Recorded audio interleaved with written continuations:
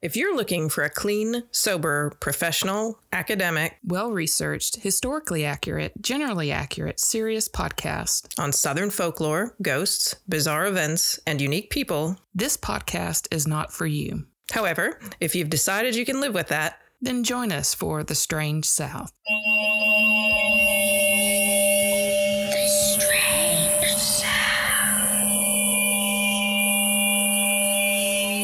I guess I should say, hi, Patrice. Hi, Courtney. Hi, Marleah. Because we have to let everyone know that everyone on this call that did not have an air fryer the last time we talked has gotten one since then.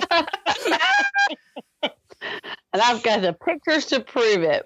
I cooked two things. I cooked sweet potato. I cut up sweet potatoes and tossed them in oil and olive oil and did them. And then I did just some frozen chicken. And it was so good. It was so quick. The frozen chicken works? Is it when it's frozen? Yep. Okay. I was going to say I had chicken nuggets, like vegan chicken nuggets that I used in Courtney's air fryer, and they fried up real nice. Yeah. They were crispier than they normally are. So maybe like a year or so, like after like the big hoopla about it, because I'm always the anti-hoopla person. I'm always the like something new comes out, and I'm usually like bullshit. I don't believe it. I'm going to give it a year. Like, I don't need your fucking Instapot. Exactly. And so my mom sent me one. I'm like, I don't need this. I don't need this. I don't need this. I don't need this. That's basically it. So that was my mantra. I don't need this. I don't need this. So I tried it, and I'm fucking sold. I love it. I use it every day. I think we should be getting some sort of monetary compensation for this. Yes. I really do. Box fans, chicken fryers. Marleah knows air fryers. I was a little tipsy when I ordered mine because we were on air. You ordered like 4 things while we were on air. You're like, I'm going to buy everything we talked about. And I was like, what's in this big box? This my air fryer. I totally forgot I had ordered it. Drunk Amazon shopping is the pastime of America right now. Oh, that is the truth. I do. I get boxes. I'm like, what the fuck is this? Like these huge boxes. And I'll be like, oh yeah. I kind of remember that. So I got this little one. Her name is Camille Cayenne Peppers. She has gotten a lot of things that I've ordered online in the last week. Very cute. She's teensy weensy. I call my cat the kitten because we've only had her for a year and a half. Mm-hmm. And I still call her our kitten because we have an older cat. And as soon as I started visiting with your little kitten, and I would go home and I'd be like, this cat is huge. She's huge. Your cat doesn't even weigh things. She's like a pound. Oh, she does. She was a pound and a half. And some people may know, but she literally ran into my life. I was not going to get an animal. There was a stray cat, a mama cat on my porch hissing. Next thing I know, there is a kitten under my couch. And then what was I going to do? Can't turn her away. Now she lives here. She's adorable. Oh, I feel like a lot has happened. We were talking about going weekly last time we talked, but are all the best laid plans. But we're going to try it starting this week, right? Like we're going to try and start. I've got another story that I'm almost done with. Oh, wow. God, fuck you, man. I know. Fuck me. I don't know. It's totally out of character. Well, I was working on a different story that kind of fell into my lap with the last story that I did on the mosquitoes. And then I had a couple of things that I'll talk about when I get into it. And I'm like, well, I'm going to put that one on the burner. I've already got it like researched. I just got to write it up and started working on this one. And I was just like, huzzah, which I'm saying huzzah a lot lately. Huzzah! Because I've been watching The Great on Hulu, which is about Catherine the Great. Oh. Huzzah! Huzzah! And I thought you'd just been mentally going to Ren fairs. Hey, I started that too. I've only watched part of the first episode, but I was planning to go back to it. when it's I can. very entertaining. It is Yeah. absolutely not historically accurate, obviously. Oh. I mean, it is. I mean, they hit it's kind of like our podcast. They hit the main points, but they kind of like fuzz in between. I mean, because obviously it's in Russia, but everybody speaks in a British aristocrat Yes. kind of why is I think like British is just our substitute for foreign. It's weird how that is always but yeah, it's very posh. And so that's how they talk. But it's just, I don't know, it's just a lot of fun and I've enjoyed it. And I'm almost through the whole thing. But they always say huzzah. So I've been going around going huzzah. huzzah. How many episodes are there? Like 10. Oh, okay. Yeah, it was entertaining. Lots of F-bombs. It's like, well, yeah, lots of F-bombs. Peter likes to say F. And it's really funny, though, because I always like have the closed captions on when I'm watching. Yeah. And there's a lot of F-bombs. There's a lot of pussy. There's a lot of it's gratuitous, but they don't show anything. So it's like they allude to it, but it's not raunchy. So it's like, is it like harlots? Like harlots, except that it was like they said it in all these words that you had to have closed captioning in order to understand. Right.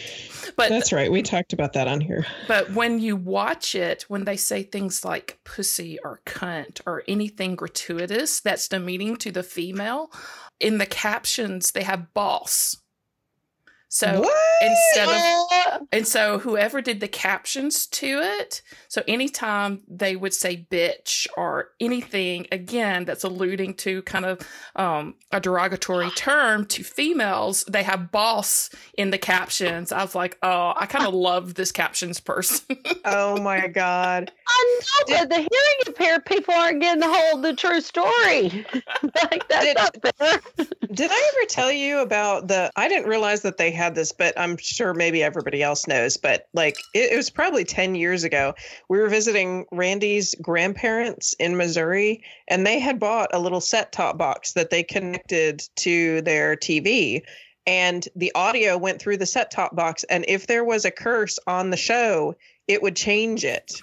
Shut up. So that they didn't have to hear bad words. Shut up. And I was like, there is no way this is real. I was like, this is imaginary. But no, I watched it work. It was just I totally believe it. Oh, it cracked me up. Oh my gosh. That's priceless. What other updates do we have before we get started? Oh, so we had the drink survey. And oh yeah, that was fun. I'm going. Oh, I forgot about it. Yeah, I'm going to post the results. I ordered some things that we're going to have a giveaway soon. So we're going to have a giveaway. We're also going to have maybe a drawing to be live on air with us, which we got to talk about that. Mm-hmm. So a lot of cool things coming up that we're going to do. Marleah and I tested out this app called Cast. It's KAST for watching movies together, and that was pretty cool. So we may be doing some things with that as well coming up soon. And with us getting back regularly on a weekly basis, hopefully I will be more consistent about doing those things. We all.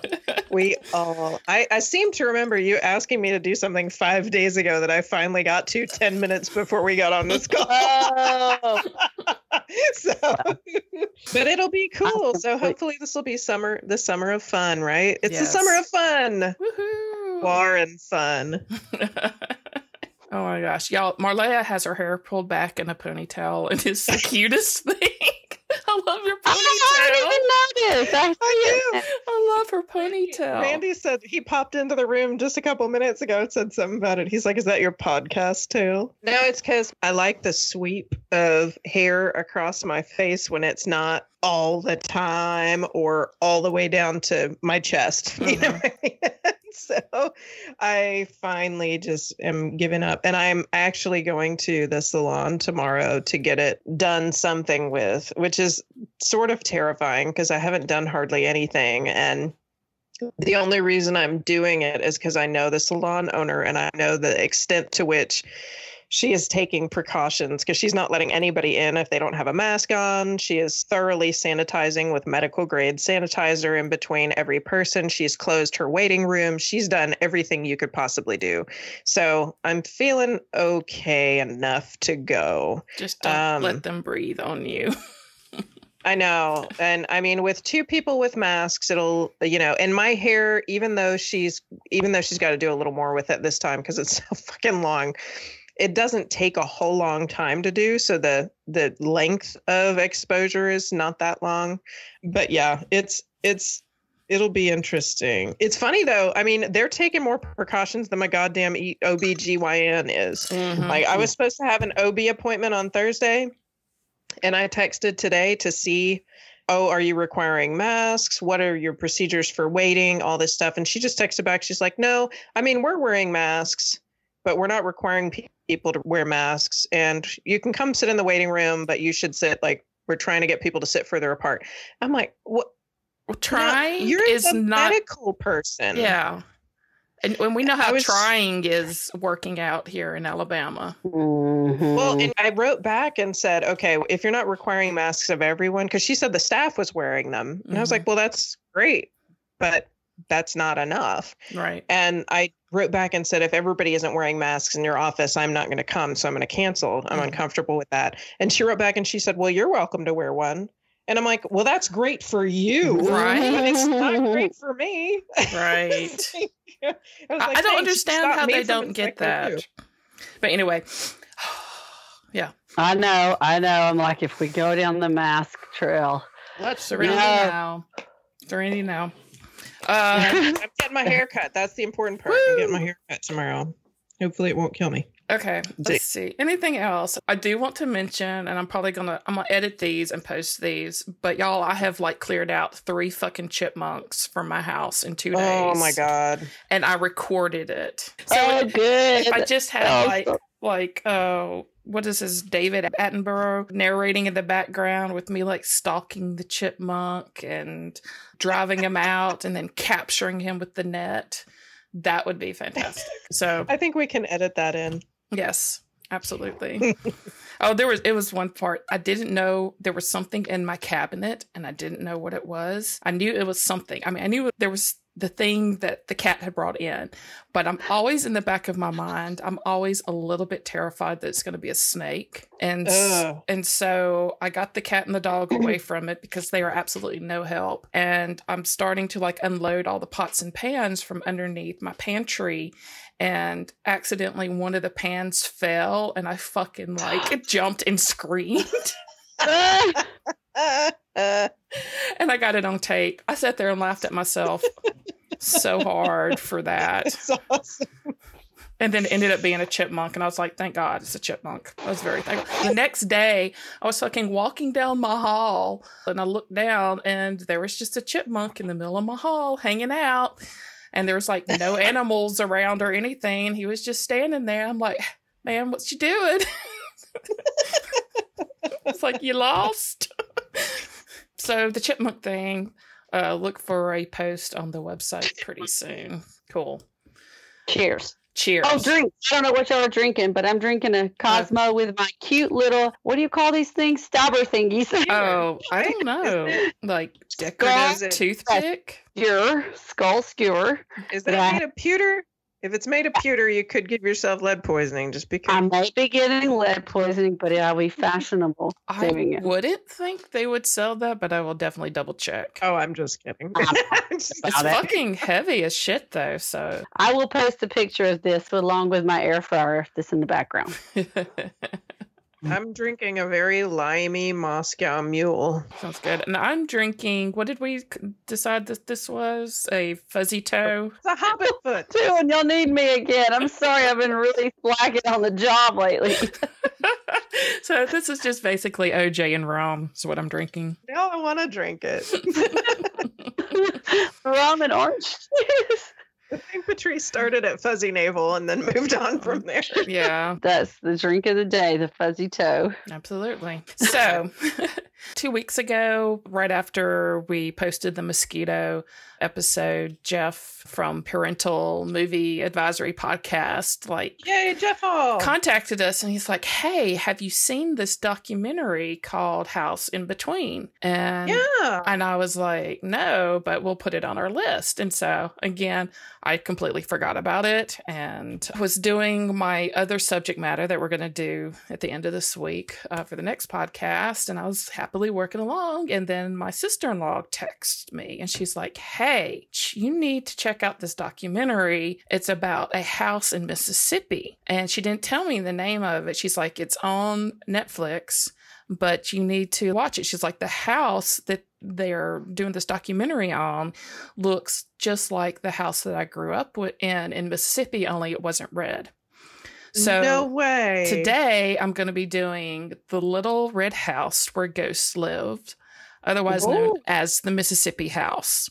Cool. And I went and watched the documentary, and I'll talk about that after I go through and tell the tale here. The owner of the house is named Alice Jackson, and she found this plot of land in Florence, Mississippi. And Florence is just southeast of Jackson, Mississippi, Jackson being the capital. And she found this really pretty plot of land, and she's like, this would be a great place for a house. So they started to build her new home here. Let's talk about Florence, first of all. Florence is maybe 4,100 people. I mean, it's not big at all. And I was trying to look to see what happened in Florence. Does anybody come from Florence of note? And really the only thing that caught my eye was The Weeks, which is an indies rock band from 2010, 11. They're from Florence, Mississippi. But other than that, it's just a little blip somewhere in Mississippi. And I was also thinking, have I ever traveled through Florence, Mississippi? Because it's one of those towns, unless you mean to go there, you don't really travel through it. I was having a hard time placing where it was. So it was right outside of Jackson. And Alice Jackson decided to build her home there. And that's when strange things started happening during the construction phase. She built the house in 1990. So it is relatively a newer home. But with the construction, doors would slam before even the entire house was finished. The doorbell would ring, building materials would disappear, and then they would come back. Just really weird stuff that was happening. It was unusual, but it wasn't enough to say, hey, my house is haunted kind of thing. It was just kind of just weird stuff. So she didn't say anything about it to anyone. She lived there for a while and had all these things happening. And, when people come over, they would happen. But she didn't want to talk about it. She didn't want to bring notice to it. And some of the things that would happen would be footsteps, the sound of running water, moving furniture, somebody whistling, music playing. The next door neighbor, the little girl that lived next door, would come over to visit her. And on one occasion, the chandelier went sideways. So instead of swinging, it actually moved and rotated 90 degrees. And then it dropped, and then it started swinging really violently. And in this documentary, they interview the girl who is a young woman now. And she was like, there's always been something about that house that's made her really uneasy. And she always had this feeling that something was there when she would go visit her neighbor.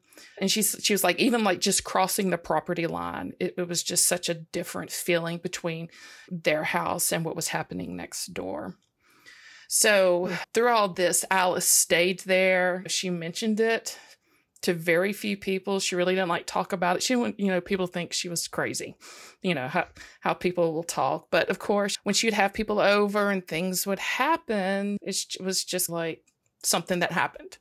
It wasn't anything big, but it wasn't enough to make her leave the house. But she still recognized that it was unusual and recognized that there was something going on with the house. So she lived there up until 2011, and there was something that happened. She said she opened up her eyes while she was sleeping, and there was this large tunnel of light that went from the ceiling to her floor, kind of like this doorway of light in this otherwise like really pitch black room.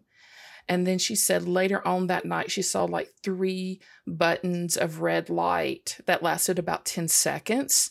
And then they blinked out. And she just felt this presence in the room, like this conscious presence in the room. And after that night, she was like, fuck this, I'm out. So after that night, she did not stay the night in that house, but she did keep the house. And she started to slowly talk to more people about this. And she actually reached out to this guy, Darren Dado of WAPT, which I guess is the local news station there, and was telling him like all these things that happened to her in this house. And the final thing that kind of broke the camel's back, getting her to move out of the house. And so he contacted the Mississippi Paranormal Society.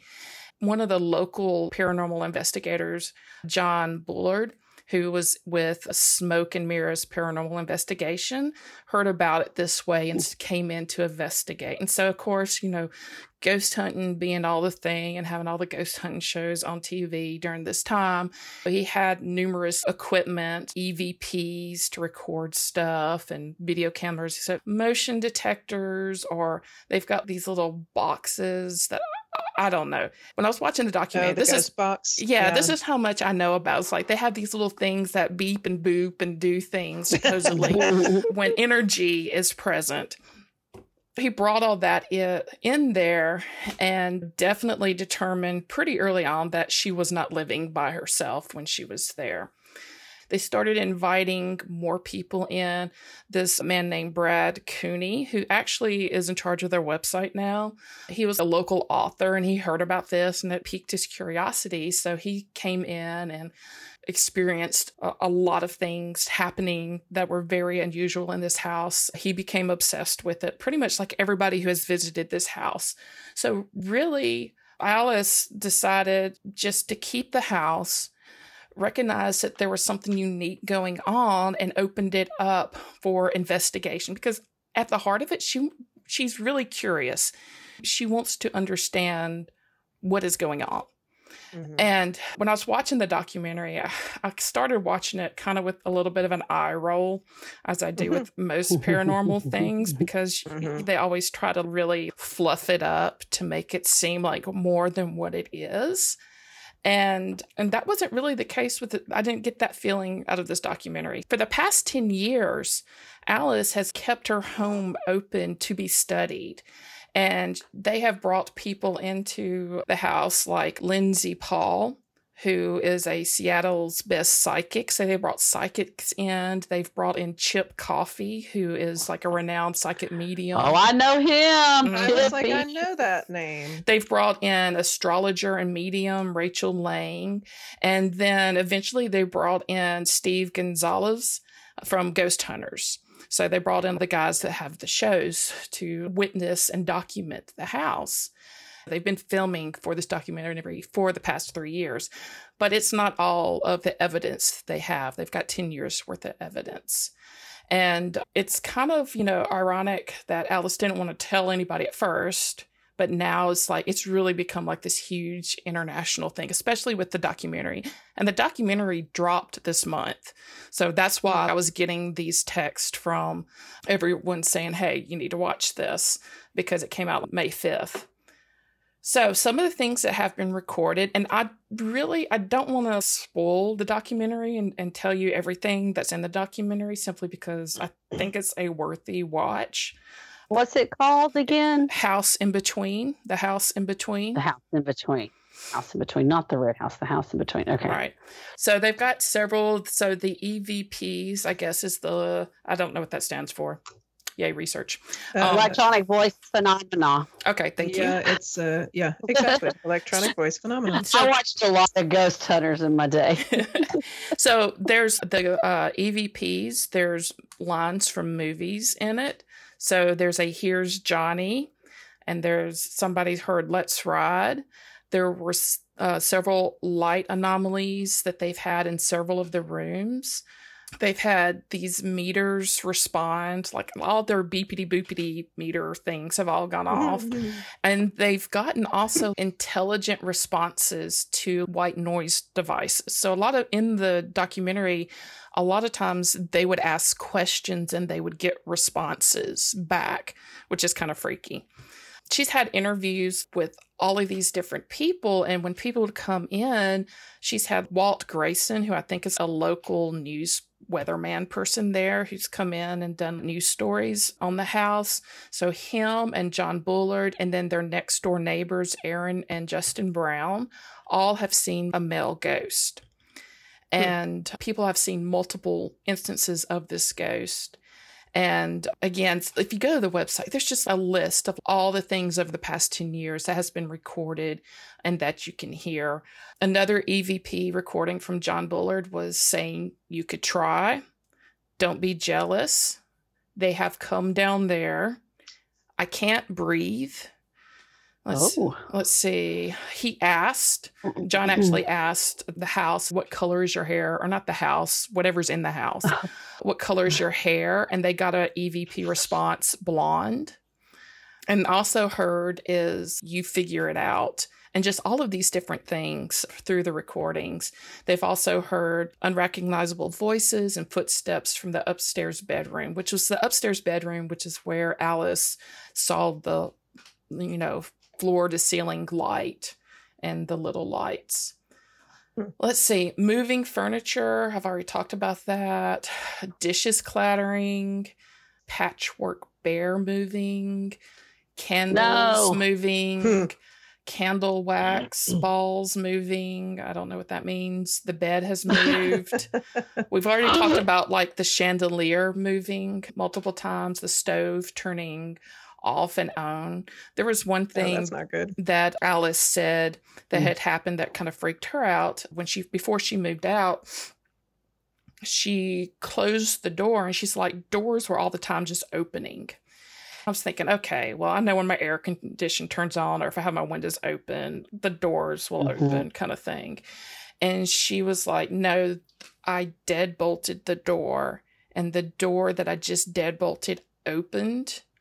And she went back and checked on it, and the doors opened, but the deadbolt lock was still out.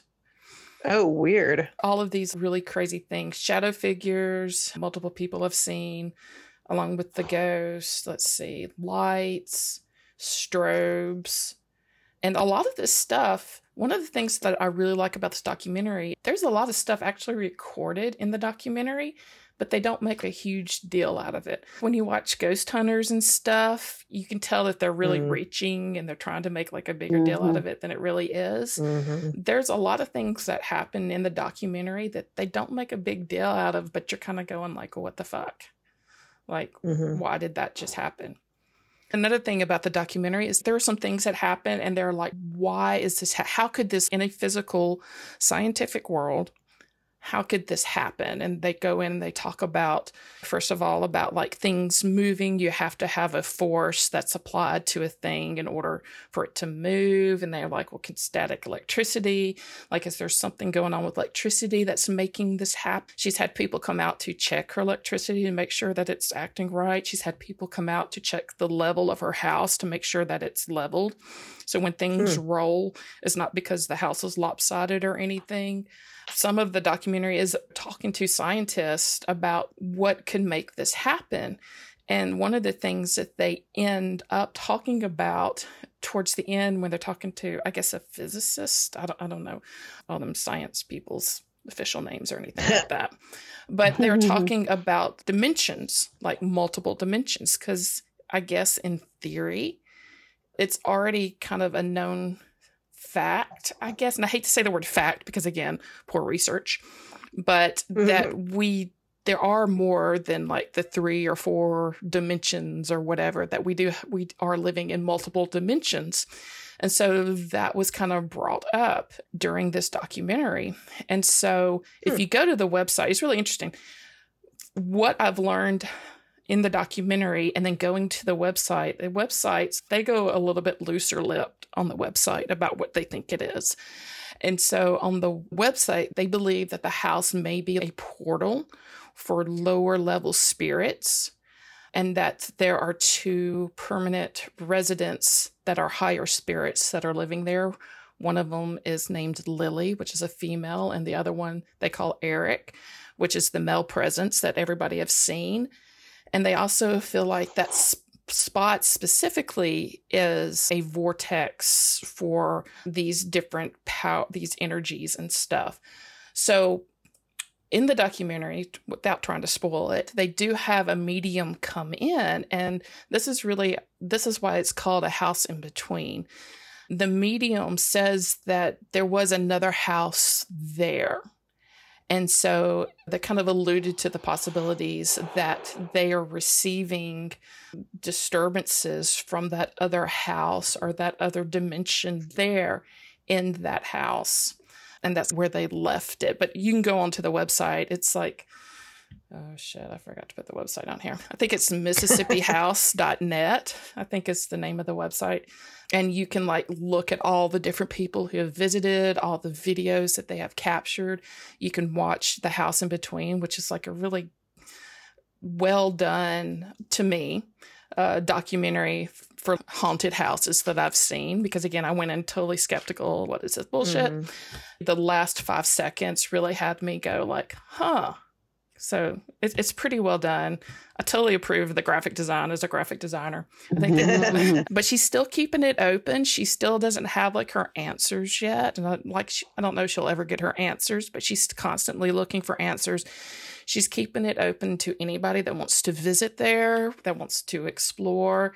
Having an extra house open, I'm sure, is a little bit draining on the finances. So she does do tours. So if you want to go for a 2-hour tour, evening tour there, it's like $25. So it's not going to break the bank. And you can spend the night there for $75. Nope. Oh, really? Yeah. So it is, I don't know if they're opening it now since the pandemic, but it is kind of an ongoing thing that's continuing to be documented. And it's just, again, it's really interesting. It opens a lot of questions. I don't like a lot of the ghost hunting things. I always feel like there's somebody off on the side that's like moving the string or doing something to make something rattle. There are some things that happen that really I went, huh, I believe that, kind of thing, that I believe something happened. Now, whether it's a ghost, what's going on, again, I don't know. She don't know. I don't know. But, they have their theories.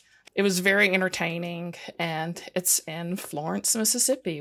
It's funny because when you said there was like a male spirit and a female spirit, and there was another house like in another dimension in the same spot, all I could think of was Beetlejuice. Oh, yeah. That it's like Gina Davis and her house. Wait, was it Alec Baldwin and Gina Davis? Yeah. I feel like it was there's Baldwin. Like a legit couple of people who are actually living a normal life in a house, and there's all these weird like ghost hunters wandering around in their dreams, right? I thought of the others because we have just watched. I love the like others. The 2 dimensions are the living and the dead, but the dead are just living their afterlife in the same space. Who really belongs in this house? Yeah. So that was, it was. I want to watch it for sure. Definitely watch it. And again, I'm not laying it out there yet because I do want you to go. You can rent it. I think it's like $4 rental. Yeah, it is. So I would totally check it out for believers and non-believers. Definitely, just to make it's something to make you go, But that is my story. Things that make you go, Mississippi House. All right. Story time. Woohoo. So I found this week's story when I was researching for the Myrtles one last time. Because, I said like everybody and their mother has done the Myrtles because it's the most famous, whatever, Southern haunted house. And I found the name of this person, I guess, through his investigation of the Myrtles with his group. And then just kind of it sent me to this other article that just I knew I couldn't pass up. So here's the beginning of the story. It starts in 2013. a man named Kevin Kane, who lives in Birmingham, or actually, I think at the time Inverness, anyways, right around Birmingham, Alabama. Mm-hmm. He's given a doll by a friend of his. No. Okay. And it's not as bad as you think. I'm gonna go turn the lights on real quick. Not exactly the same way, anyway. The doll's name is Patty. No. And it's like this wee little porcelain doll, and it's like it's in a crawling stance. It's got a little pink dress, and it's blonde. It's got little blonde porcelain curls and blue eyes and plump little doll lips. And it comes with this story that the original owner was a little 7-year-old girl named Patty from Michigan in the 1980s. And now I know this quote because Kevin wrote a book that I'll leave you the link for later. But in the way he tells the story, he says her mom practiced the age-old profession of prostitution. Oh. So Patty, the 7-year-old in Michigan, was left home at night alone a lot. She didn't have a very present parental figure. And so a neighbor gave her this doll because the neighbor thought she'd had no toys. She didn't have friends. She needed something to keep her company. So they gave her this breakable porcelain doll. And then one night, Patty is at home alone. She finds a Ziploc bag under the sink and thinks that they're candy, and she's by herself. So she eats all of the little things and the colorful things in the Ziploc bag, which of course, what are the colorful things in the Ziploc bag? Pills. Drugs, which, part of me thinks like, man, 7-year-olds who grow up in that situation, they're wise to that shit. I don't know if I really buy this, but this, in this story, this little girl, Patty, ODs, of course, and dies. And so this doll that was hers gets kind of passed around from person to person, and strange things happen where it goes.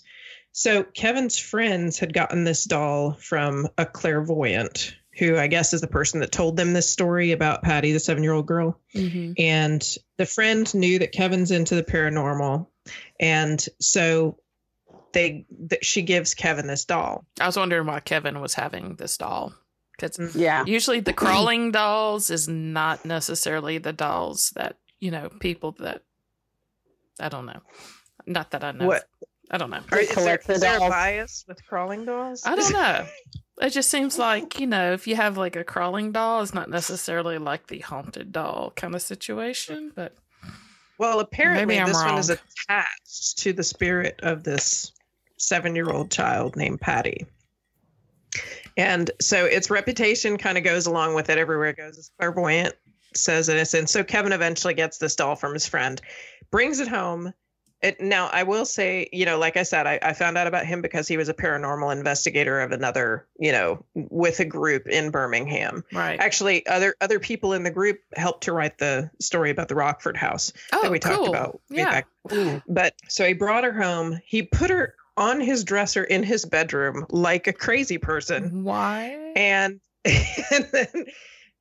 because I'm just like, no, you put her in her own room. She gets her own room with but cabinet and with liquor. And then he, yeah, right. Do like with Claudia. Claudia's fine. But then he starts to talk to her. He starts to try and get her spirit comfortable in his house and comfortable with him. And so he takes a lot of these EVPs, like you were talking about in your story, these electronic or voice phenomena. You will never I will never do that. I'm just going to put that out right now. I will never fucking do that. It's funny because I'm sitting here about to say, like, I generally don't. I don't truck with this stuff. Mm-hmm. And I've said it multiple times through the spirit boxes, the EVPs. I generally don't truck with that stuff. Right. That said, it did freak the shit out of me when that stupid doll made that noise on your recording. So I'm not saying I'm a complete disbeliever in all things. Mm-hmm. He takes EVPs with this doll, which from what I gather is basically just people doing recordings of them on whatever device and then listening back to them. Well, that's what Rebecca Kelly did. Yes. Remember her talking in our listener lore about doing that EVP, asking the woman in the house and Like, I think we even have a recording of that we put on the website. Did. Mm-hmm. You did. It is. It's just an audio recording, and then you like make it as loud as you can and listen for. Yeah, like you put in your headphones and you really, really listen. Shut up, Courtney. Thank you, Courtney. So he starts to take regular EVPs. He talks to her, and stuff, of course, as you might expect, because I'm telling the story, begins to happen in his house. So he starts to hear little footsteps in empty rooms. No. He starts to have visions of a little blonde girl running around the corners. He starts to hear a child's voice talking and singing and giggling. Like one day he's watching I Love Lucy on the TV and he hears a child laughing. You know, he'll be in his kitchen making a sandwich and he'll feel a tug on his shirt at about kid level, though I guess it depends on the height of the kid. So he's taking these regular EVPs, and one night he's taking one and he's talking to her and videoing her, and he says, okay, it's time to go Betty bye. And you play it back. He has this, and I'll leave a video link on the website. And you play it back and you hear, now this is what's weird though. You hear her say, or you hear the word righteous. Like he's like, it's time to go Betty bye. And you hear righteous. Yeah. It's like, really righteous? Like, she's like, time to go Betty bye, bitches. Wait, what year did she grow up? What year was she alive? It said it was the 80s, so righteous wouldn't be too far off, right? 80s, man. Like 70s. Be right. Yeah. Holly girl. So you know, Kevin is entranced by all of this. Unlike me, unlike I would be, Kevin thinks that this is spectacular. And so he hears this on the recording and he scoops her up and he kisses her and he says, thank you. Kevin is a believer that not all spirits are evil, which is, I guess, something that people say before they're smothered in their sleep by tiny porcelain hands. But he's like a devout Southern Baptist, and he feels like spirits are kind of in a safe zone. He said in one interview, it's almost, he kind of is describing limbo, like before you go. He says before Christ takes you home, there's like a safe zone you go into. But you know, even though he doesn't think they're evil, he does say prayers over his house every night. So he thinks that they're tugging and giggling that Patty is doing is just her getting comfortable, asking for attention, showing love, playing games like a kid would do. And he thinks this is spectacular. So he calls Patty his first spirit daughter, his first, because he goes on after this to collect 70 more just that year. And I'm pretty sure he didn't buy her until September. And as of today, he has more than 200 haunted dolls and items living in his house with him. He has the largest haunted doll collection in Alabama. Oh my God. So the book that I told you he wrote, I think he has several actually, but the one that I bought and read was called My Haunted Collection. He's been, newspapers have interviewed him. He has a podcast of his own where he tells spooky stories. Mm-hmm. He actually told some that I didn't think other people would know, like the Hines Road Witch, because he's local to this area. So he'd heard people tell it. Gadsden, and his voice is very, you might check it out. I'll see if I can find the podcast link and send it to you, because he's kind of fun to listen to. I like the lilt. He's got a really cool accent.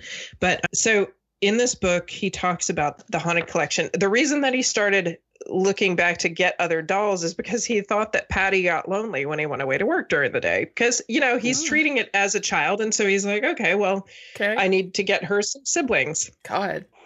And where do you go? You go to the internet if you want haunted doll siblings. Haunted dolls. Google search. Amazon. I know, right? Well, he said, be careful, because some people will send you junk and some will send you demons. Oh my God. Always check the ratings. Always check the ratings.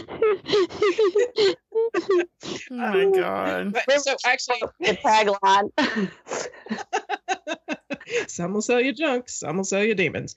So back to Kevin in just a second. We're going to take a pause and talk, this is haunted doll buying trivia, in case you've ever wondered how all this stuff goes down. And in the 90s, especially, eBay was the place to be if you wanted to buy haunted items, especially haunted dolls. But in 2000, eBay updated its policies to specifically prohibit the auctioning of souls. Oh my God. What? So the current policy now states intangible items or anything a buyer can't confirm they received are not allowed. For example, and they have these 3 specific examples written in their policy. I checked it today. For example, a ghost in a jar. Someone's soul. Oh, that's hilarious. Spells or haunted items. Oh, or Jesus inside a piece of burnt toast. You can't spell that either. Remember that one? Yes, I do. I remember Jesus and burnt toast. So, if you look, you can actually find a whole lot of haunted doll sellers on eBay still, but they all have to say they're for entertainment purposes only. None of them can actually all the way through claim that they're legit. They have to say, oh, we're just joshing you. Right. But they're selling a doll, but like somebody could just sell you like nothing. An empty jar. I guess they're selling you a jar too. But I'm seriously thinking, at some point, doesn't that probably mean that someone bought an empty jar on eBay? Because like multiple people bought an empty jar on eBay, and there were multiple complaints when that spirit in a jar didn't do whatever. Spirit in a jars are what is the spirit in a jar supposed to do? Ghost in a jar. It sounds like a really good band, though. I think it sounds like Spirit in the Sky song going up to. Well, I was thinking more of like chicken on a stick, spirit in a jar. Man, we really missed the opportunity to I could just see like spirits in test tubes. I don't know. I don't know. Little teeny ones. Tiny little spirits. Oh. Country crock butter tubs. God, that's so appropriate. Those those Royal Dance cookie tins that you get at Christmas. Yeah. I posted that on Facebook today. My sister-in-law posted one of those because she's like, when you think you're getting cookies and you're really getting sewing supplies. So this got me kind of down a little bit of a rabbit trail of, eBay says you can't sell these things because you can't confirm the efficacy of your listing. Right. And I was like, well, how would you even do that? Like, how do people who say this is haunted? And how does he test? Yeah, how does he test whether it's junk or a demon or legit? I mean, what is his test? He seems pretty confident. Well, the book and the stuff that I read from him didn't say anything about having experiences with ones that didn't turn out. It did say in one article, there was like a really passing quick sentence that I found no other reference to anywhere that said that he did at one point get sent a spirit in a doll that was supposed to be sweet and kind and ended up being demonic. And so he had to like seal it in a box with holy water and like keep it in his closet or something. Oh my God. But so I guess that's false advertising. Could you imagine like being a burglar and like going into his house and then all of a sudden you're like, what the fuck did I just do? Back away slowly.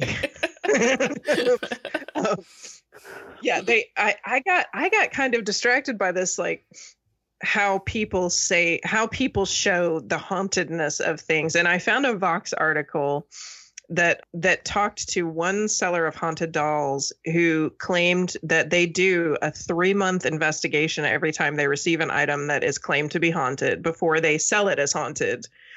They said first they separate it from any other paranormal objects in the house. And that's easy enough, right? And then they examine it with an EMF meter, which I guess is the beepy boopy thing, like you were talking about, right? Yeah. For 3 to 5 days. Then they put it in a sound box, like a soundproof box or a phone box, and they put a voice activated recorder inside a soundproof box to see if they record any words or phrases. And then, okay, this is the one that really, I was surprised by this one. finally, it says in this Vox article, they conduct lucid dreaming sessions, which involve sleeping next to the doll alongside a piece of amethyst, which is supposed to be a potent lucid dreaming crystal, to see if they have any weird dreams. And then they end up with a 15-page report that shows the haunted ranking of this doll. That sounds like academia there. I know, like some people go, wow. And some people are probably like, weird shit happened in the corner. I'm thinking of the Warrens, like Annabelle, like their whole haunted room that they have with all their haunted objects. Which, I think about that too. Because that's it. And they're of haunted objects in their house. But so anyway, that's how but I guess the whole haunted trade is all about trust, really, in the long run. Of course. But so back to Kevin's haunted collection. Like I said, he like 70 in a year, 200 7 years later. Most of them are dolls. He's got some things that aren't dolls, but there's a story for everything that comes into his hands. So, and I will say not everything was bought, but it sounds like he did buy a huge chunk of these, like just straight out purchased them. But there were several times where people had heard about him and were like, I have this problematic item on my hands. No one will take it. And, I think we talked about this when we talked about doll stories before, about Robert the Tall and other things. Like, you don't want to burn it because you don't want it to hate you. Right. So how do you dispose of it? Right. So people would take mail it to Goodwill. Oh my God, that's so bad. Don't even say that. You know what we did to those Goodwill dolls we bought? Oh yeah. Shush.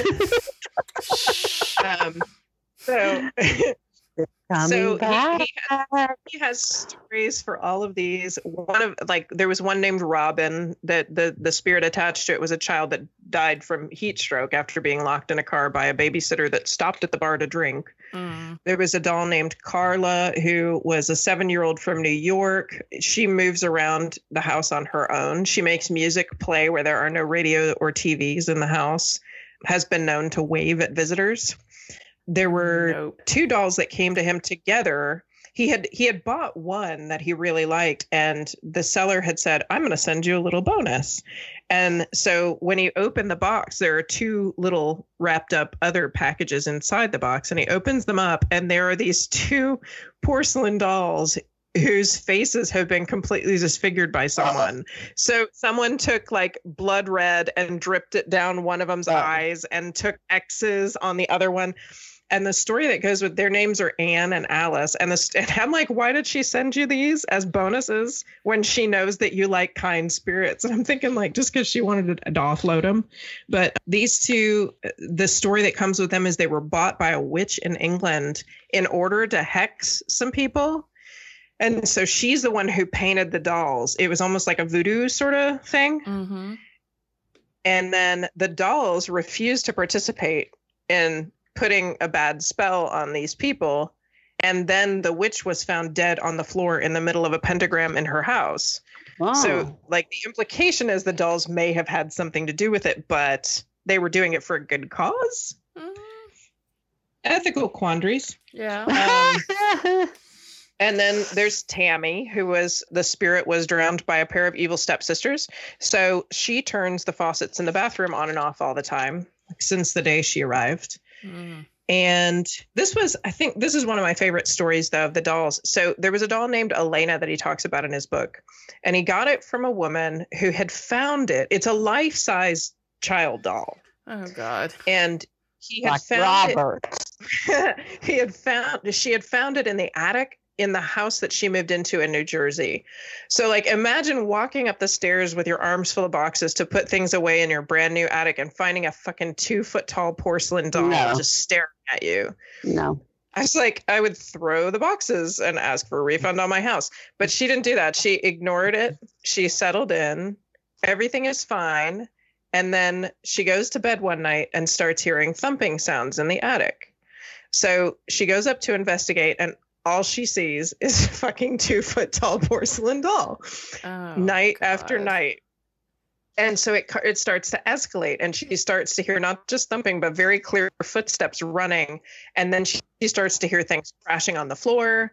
And I'm like, what do? You burn the house to the ground. But she doesn't do that.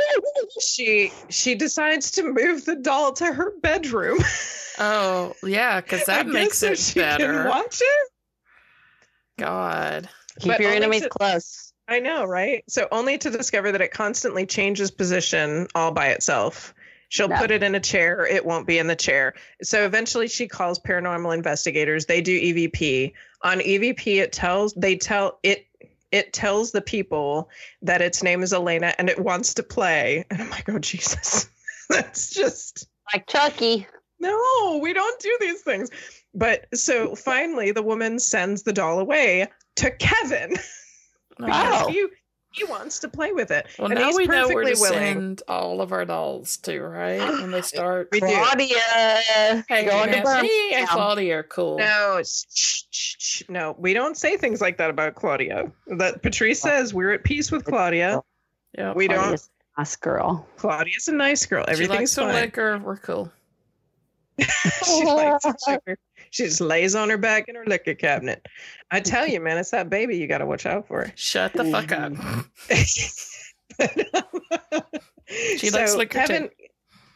Kevin digs this doll. He wants to let it hang out in his house. It likes his cat and apparently bounces balls at the cat and at him during the day. And I'm like, oh my God, this poor cat, because of the stories that he tells in this book. One night, so he tells a story about his cat. I think the cat's name is Maddie, I think.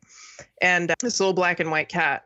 And he has a fireplace in his house, a gas log fireplace. And the cat has been trained to not go near it when it's lit or not lit, just for safety's sake.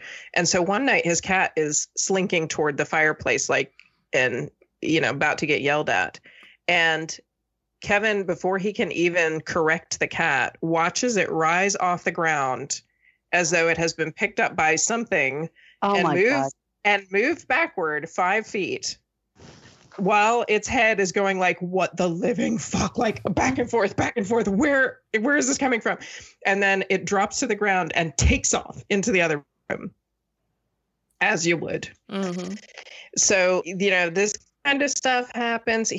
Lots of stuff. Doors opening and closing. Like I said, the faucets that turn on and off. Giggles. They see orbs in pictures. He's constantly smelling flowers, baby powders, items pulled, like books pulled out and left in the middle of the floor. The dolls change position. He sees visions of the little girls in his mirrors periodically.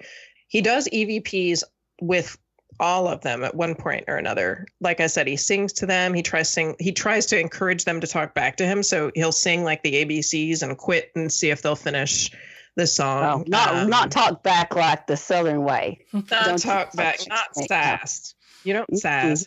Respond.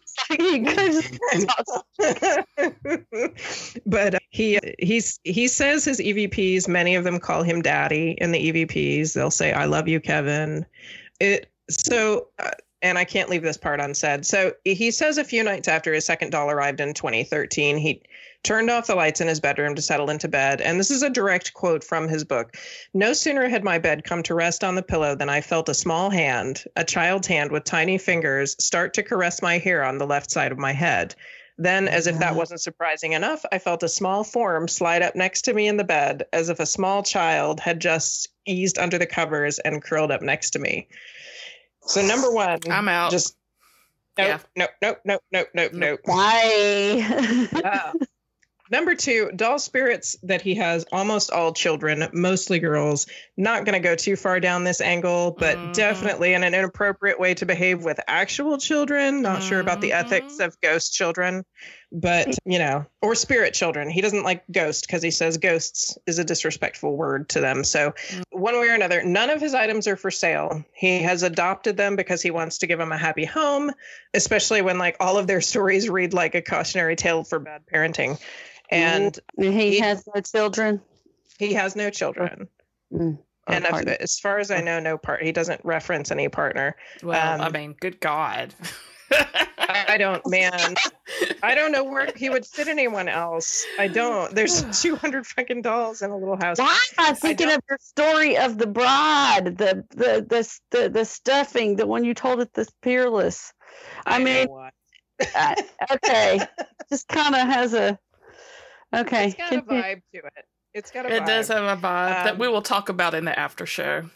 Let's do that. Yeah. I don't believe he doesn't do, I don't think he does tours or anything of his collection. He doesn't generally allow people in to see them, I don't think. Mm-hmm. I know he doesn't let people touch them because he said at one point his nephew touched Patty and she pinched him. But there's a video online of a little private tour he did, most likely with other people in his paranormal research group, I think. And you can, and I'll put a link to that. You can see the abundance of dolls in his house. There are bald ones and clown ones. He has a Robert the Doll replica. There are tiny ones and life-size ones, and one's dressed like Winnie the Pooh. So they're all like, and they fill the space. It's so claustrophobic and scary. Also thinking of American Horror Story Coven. Oh my God, yes, because the butler kept all the dolls in the attic. Oh my God. His name Russell. Oh wait, that's not right. Anyway, yeah, you know what I'm talking about. Yes. So anyway, I guess that's basically it. That's the largest collection of haunted dolls in Alabama, and I will drop links to his podcast, like I said, and his website, which talks about his books and provides links and the video and everything like that. So yeah, lots of creepy dolls. That's my story. Cheers. Oh my gosh. Cheers. I'm looking at videos from WVRC Fox. I will not be looking at video. Oh yeah. Yeah. He's been widely covered. AL.com, The Southern Weekend. Mm-hmm. BroadwayWorld.com. Oh, that's interesting. Huh. Alabama author and paranormal investigator Kevin Kane. So that's it. I didn't know that I was so close to the state's largest collection of haunted dolls. No, thank you. Patrice. Yes, everybody, thank you for listening. We appreciate y'all so much, and we will talk to you soon. Bye.